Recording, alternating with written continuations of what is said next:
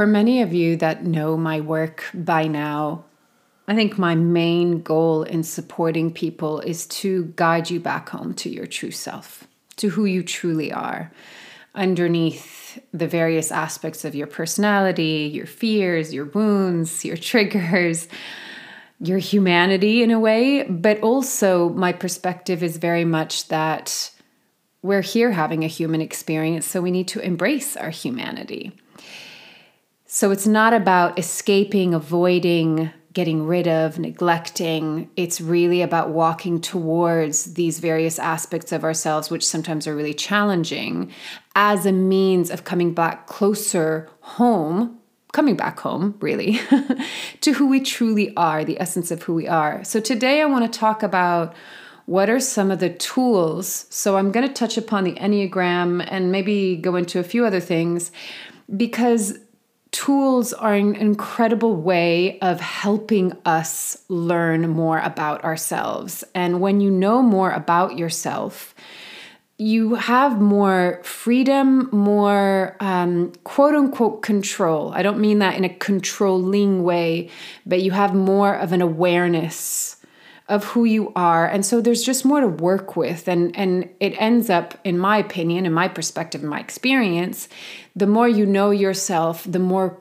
freedom and liberation you can create for yourself, because you understand what are the areas where you need to take care of yourself. How do you give yourself what you need so that you can be liberated, happy, fulfilled, at peace? So that's what we're going to dive into today.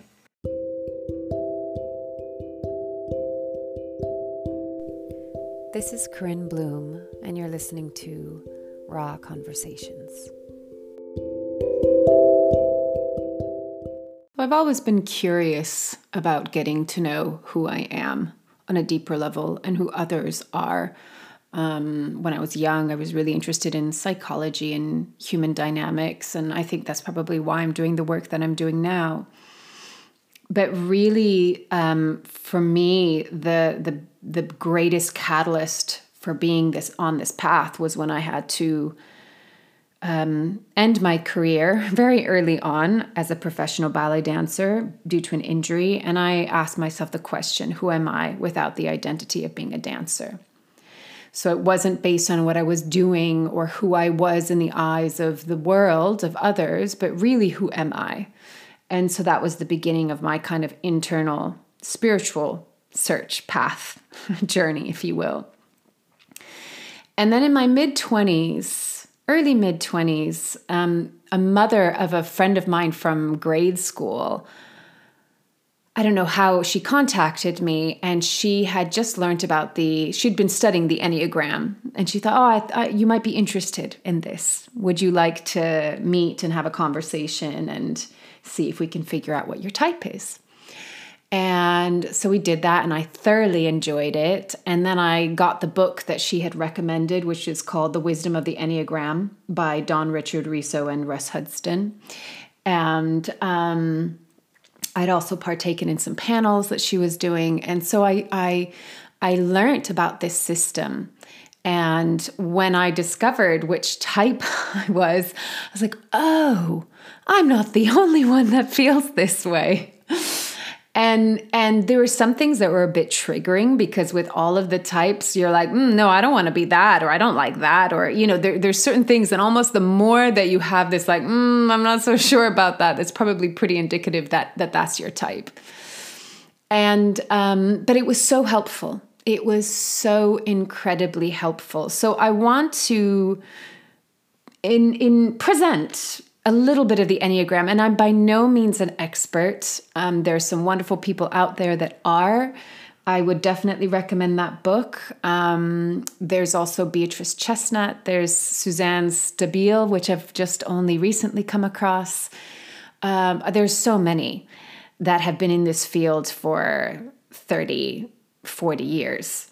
And it's not something that's meant to pigeonhole you. It's kind of like astrology, where I don't know enough about astrology, but you can feel like it puts you in a box. But I really liked what Suzanne Stabile said is, let me just at least tell you what box you're already in.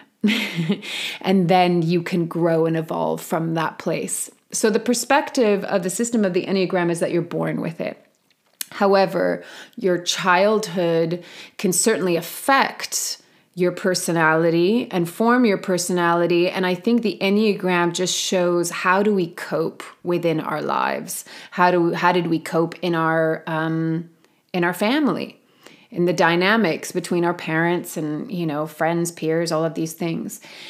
And so it's not meant to pigeonhole you. It's not meant to put you into a box, but it can just, what I've learned over the last probably nearly 20 years of following this path myself. And then I use it a bit in my work, people that are willing to take the test.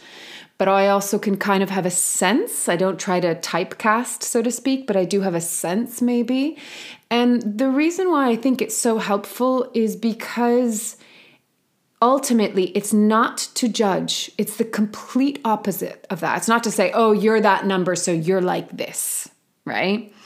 It's to understand that we're different. And Suzanne Stabile says, it's 9 different ways of seeing. So there's 9 different personality types, but I love how she says it's 9 different ways of seeing. So if you were to put, let's just say 9 people up against a fence and they were 20 feet apart and they could only just see over the fence, she's like, you would have 9 different ways of seeing what's on the other side of the fence. And I love that, because I think now more than ever, in a world that is kind of so chaotic and, the internet lends itself to, a lot of criticism and bullying and division. And I think now more than ever, we really need to embrace our differences and to understand that there are differences between us. There's also a lot of similarities, a lot. And of course, that's a beautiful thing to focus on as well. But we've kind of gotten into this trap of we can only be friends with people that see the world exactly the way we do, that have the same opinion, that have the same political belief, that have the same trajectory in life. All of these things, we've gotten very homogenized. And actually, diversity is a really beautiful thing. And when we can see that we see things differently from one another, we can have greater understanding of how, that person experiences life in a different way that I do. They have a different motivation than I do. They have different needs. They have different fears. They have different desires. And in that, can we have greater compassion and therefore greater harmony and also greater unity, because we're embracing all aspects of being human as a reflection, as we reflect as human beings. So I think it's an amazing tool to help us understand not only ourselves, but to understand others. And in our relationships and in our family dynamics, most especially, it is so helpful. And, the Enneagram right now has gotten very popular, and some people will say, oh, it's trendy Enneagram. They don't like trendy Enneagram because it's like, again, I've just fallen upon Suzanne Stabile, so I'm quoting her a lot, but she was like, you don't pick your type according to how you order your salad. That's really superficial. You can't figure this out from, a 10-question test. It's a very profound system that goes back to, beyond, but I know that the philosopher Gurdjieff really brought it to the fore. But it's a very, very intricate, complex system. And it's not even just the 9 personality types. There's actually 27, because there's subtypes, there's wings. There's so much, and I don't want to overwhelm you with the detailed information right now. But just to give you an idea, there's various different titles for each of the 9 personality types, but I'll just give you one of them for now. So 1 is the reformer, 2 is the helper, 3 is the achiever, 4 is the individualist, 5 is the investigator, 6 is the loyalist, 7 is the enthusiast, 8 is the challenger, and 9 is the peacemaker. No one number is better than the other, or more evolved or less evolved than the other. They're all different. They all have their strengths. They all have their weaknesses. What drives the types is less about behavior and more about motivation. What is the motivation? How are they seeing life through their lens? And again, I just want to reiterate, it's been a beautiful thing I'm kind of refreshing my knowledge on it. So I've been watching panels online.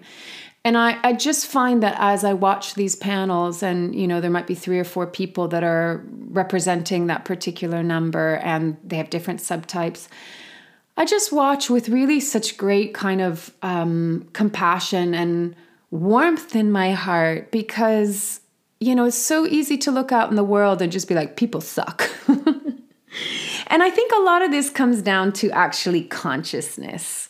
I think what makes people suck is when they're not conscious. And I don't mean that, I'm not saying that from like a superior judgmental place. It's more just that the importance of consciousness. And when someone has consciousness and self-awareness, like I said at the beginning, there's so much more that we can do. There's so much more to work with. There's a greater understanding. There's greater profundity of compassion.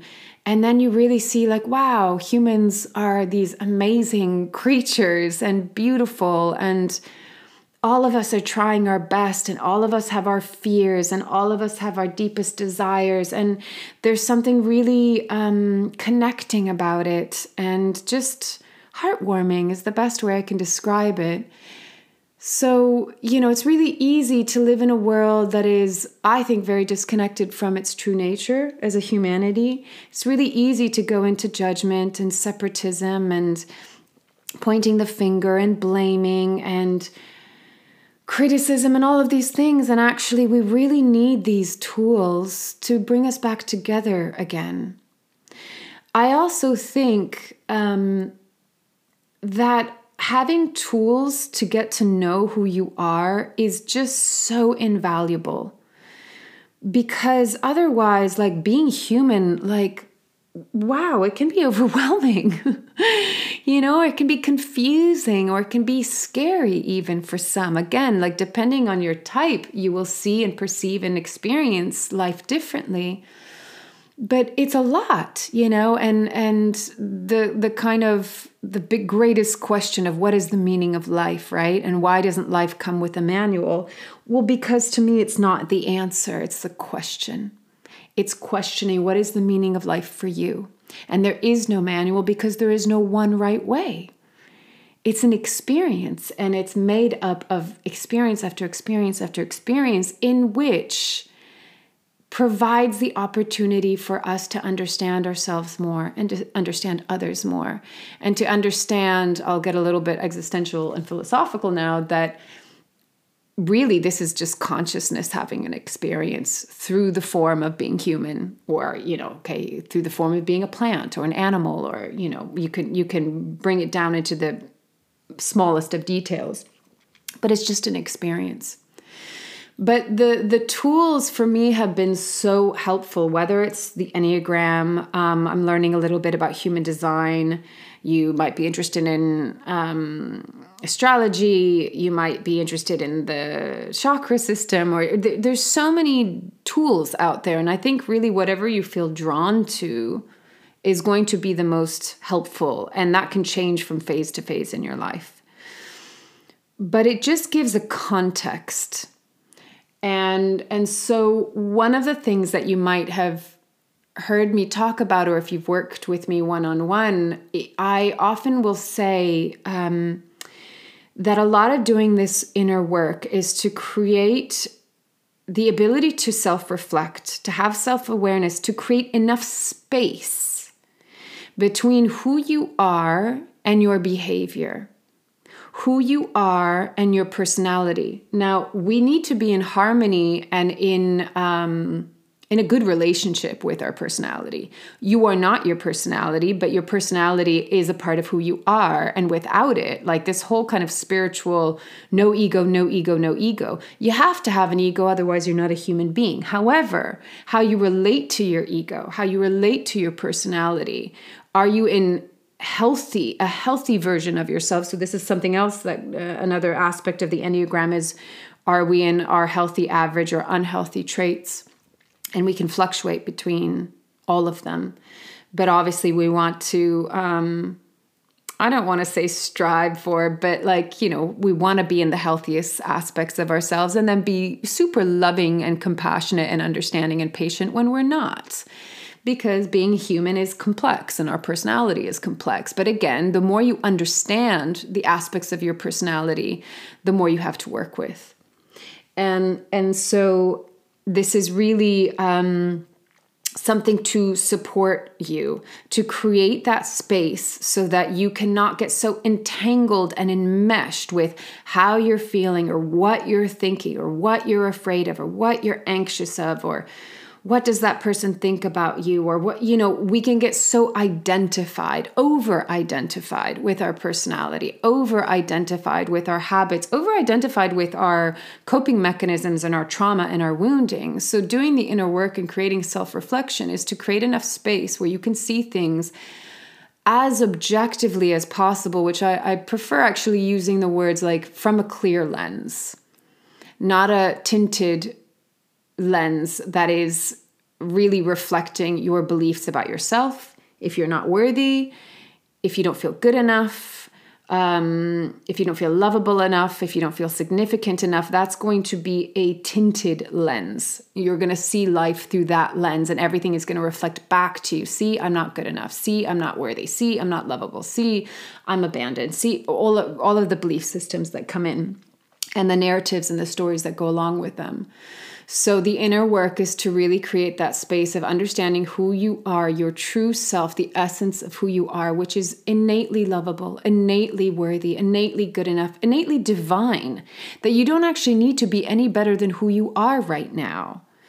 But life and, small and big traumas and woundings and getting hurt and all of these things kind of slather on experience after experience and kind of create or depending on what personality we're coming from will maybe even, what's the word I'm looking for? Define even further those characteristics and personality types. And we want to get to a point where we can work with it. And so therefore it's not controlling us. The tail isn't wagging the dog, as you've heard me say many times, but that we have an understanding of how to work with various elements of our personality. So I'm not going to go into my personality type, but the example that just came up in my mind. So I'm an HSP, which is a highly sensitive person.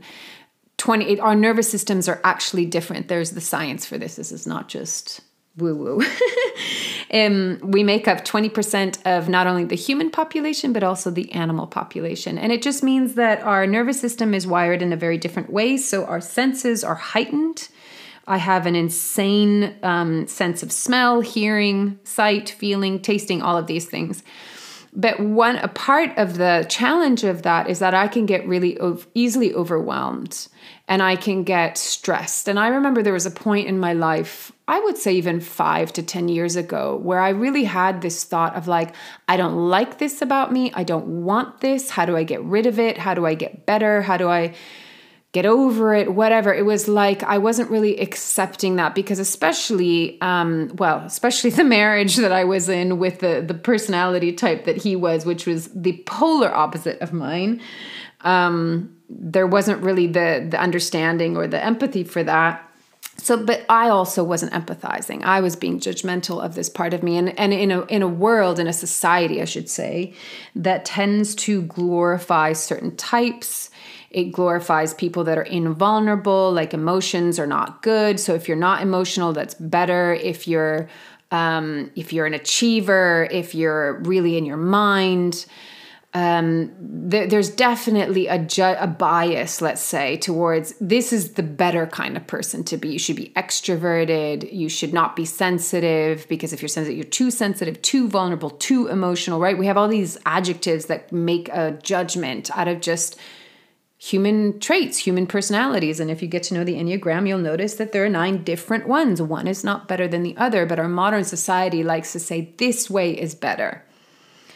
And with that said, like for instance, the 8, which is the challenger or the boss, our modern society really likes male 8s, does not like female 8s. So again, even within a type, you can have this judgment and this criticism. So really the point is to get out of all criticism. But living in this world where there are a lot of judgments, we've all the more reason to kind of come back home towards ourselves and understand who we are and cultivate a better understanding not only of ourselves but others. So anyway, going back to what I was describing about myself, when I got to the point where I just was like, I think maybe it was around the time that I learned about HSPs. Maybe I had already known about it.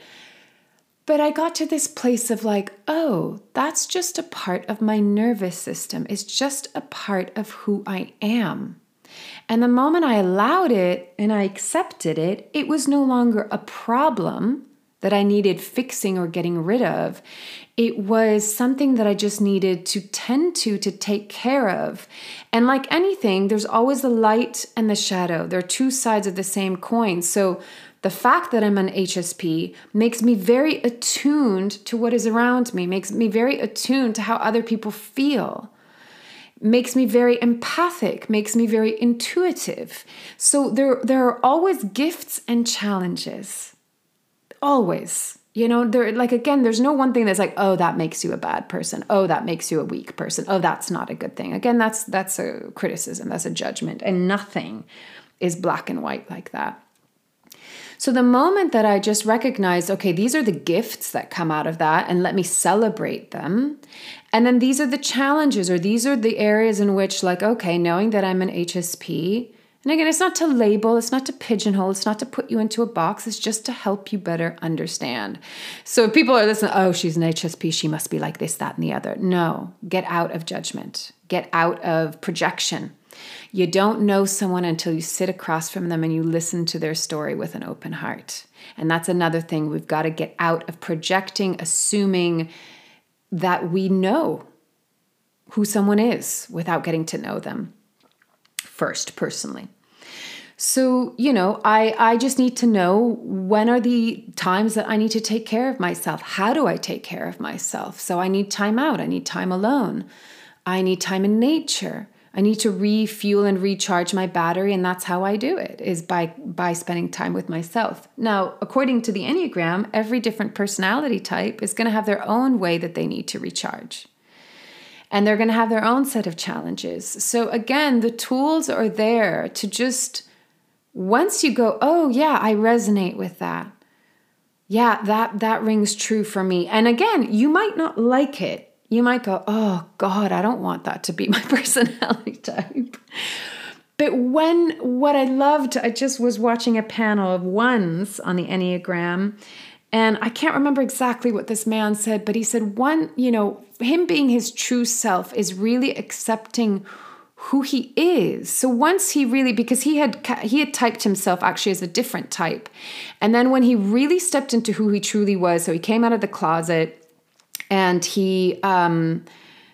there was something else where he just started to really express himself more. He all of a sudden recognized he was actually a different personality type. Now, just a side note, we don't change personality types. You're born with it in the Enneagram system.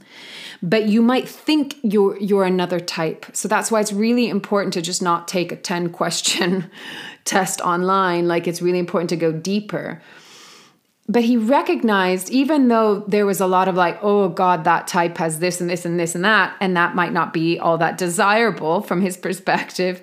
Once he landed in it and he goes, yeah, but this is who I am. He said that felt so wonderful. It felt so liberating. And it was also the beginning of, again, yes, the challenging aspects. Once you know, okay, these are my challenges and I have a choice as to how I work with them. I have a choice of how I want to evolve and grow through and with them.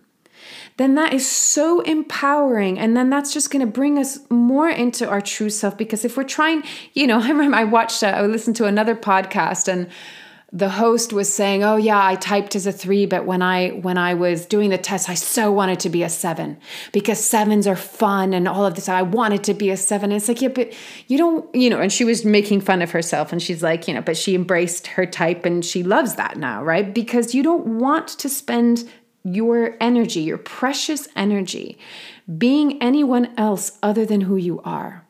And you can even set the Enneagram aside, like put all of that away to the side. That still rings true. To be someone that you're not takes an extortionate amount of energy. It is exhausting and it's unfulfilling because it's not authentic. And that's why, like, be who you truly are with your foibles, with your quirks, with your neuroses, with your fears, with your anxieties, and just love the hell out of all of it. Because the more true you are to yourself, that's what will bring you to happiness, not because you're happy and that you need to be happy all the time, but because you're at peace, because you're not fighting against who you are. You're not in conflict with who you are. The greatest suffering is when we're resisting who we are. And when I say who we are, it's the combination and the culmination of all of these things. Who you truly are is very important to get to know. It's really important to get to know the essence of who you are, the soul, if you will, or as I've shared in previous episodes, the canvas that's behind the painting. It's like really vitally important to get to know what that is, the essence, the energy, the quality, the texture, the feeling, the knowing of who that is, who you are. And who you are is also the various aspects of your personality. So get to know it all. And no one part is better or worse. If there's a part that's challenging, there's no getting rid of. I say this in every consultation. There's no getting rid of. There's nothing to fix because there's nothing wrong because you're not broken. It's just there are parts of you that need your loving attention. There are parts of you that you need to embrace and alchemize. So if your inner critic is super strong, it's not about getting rid of the inner critic because sometimes the inner critic is really important. It could be life-saving, actually. But it's about understanding or working with it in a way so that it's not hurting you, but that you're using it for the good. I'm an emotionally centered person, so in my 20s, I certainly felt like I was being run by my emotions. The tail was definitely wagging the dog. So it wasn't about getting rid of my emotions. And it wasn't about like, oh, no, I shouldn't go to those emotions. I should only go to these emotions. It was about using them and their wisdom so that they're not running the show, but that I can make a choice when I'm going into a place where I'm like, you know what, that's not benefiting me. But sometimes actually I have to go into the darkness. I have to go into the depths because that's where I've really learned a lot about myself. And when I've hit rock bottom, I've always had the most illuminated moments that come out of that. And then because I've gone down in deep and down and come back out the other side, again, that gives me the ability, the capacity to empathize and understand other people's experience without judging them for it. We all, like I said, we all have our shadow, we all have our light, we all have our blind spots, we all have our where we indulge. I want to share this as just to invite you. I love the Enneagram, so that's what I'm presenting today, and I'm just going to stick with that, not go into anything else.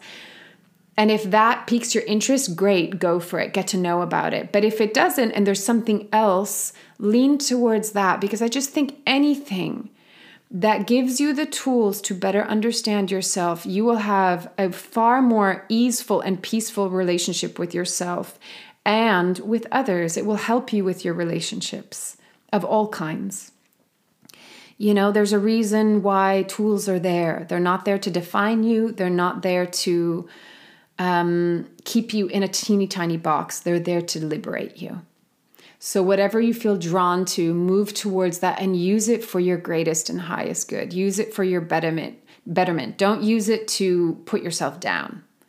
Don't use it to judge and criticize you. It's to help you build self-awareness, and you will expand through that self-awareness, and you'll recognize that through the expansion, there's a lot more that you can hold within yourself in a much more loving, gentle, kind, patient way. And again, this to me is really about dropping into our heart. and holding our entire human experience and our entire human selves, and knowing that there is no right or wrong or good or bad. But, these are just ways, the challenging parts help us to grow. And that's interesting, and alchemy is interesting and beautiful in my opinion.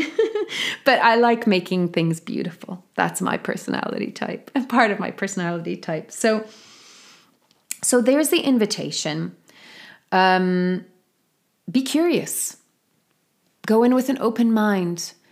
Go in with beginner's mind and just see what you learn about yourself. And and then if you want to dive deeper, find someone that you want to work with, whether that's me or someone that you resonate with, whether they're a coach or a therapist or a breath work practitioner or a yoga teacher, but someone that supports you in deepening your own journey, because the support and the community that we build around our inner journey is really important. Because also one thing I will say about humans is that we're very habitual and we get very comfortable being the way that we are. And sometimes growth can feel really threatening, especially if there are any taboos that if you do any kind of therapeutic psychological work, that it means that something is wrong with you.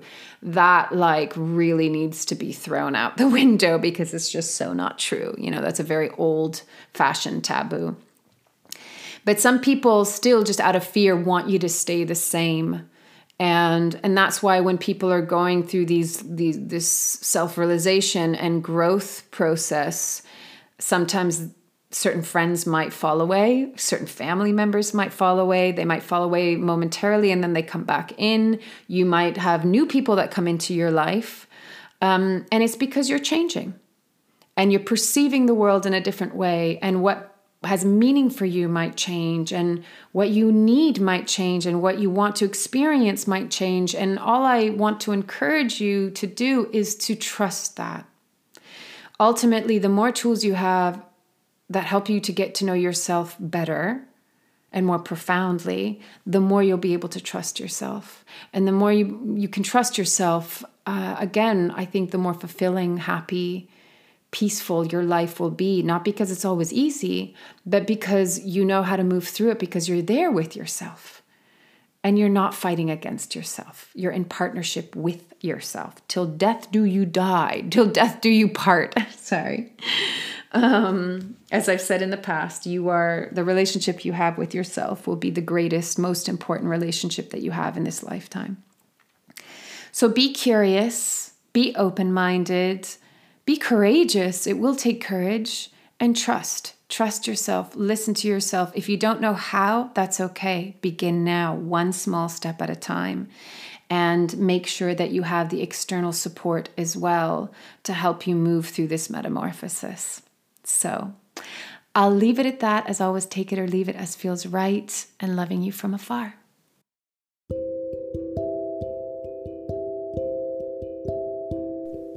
You've been listening to Raw Conversations with Corinne Bloom. Thanks so much for showing up, listening in, and being a part of the conversation with me.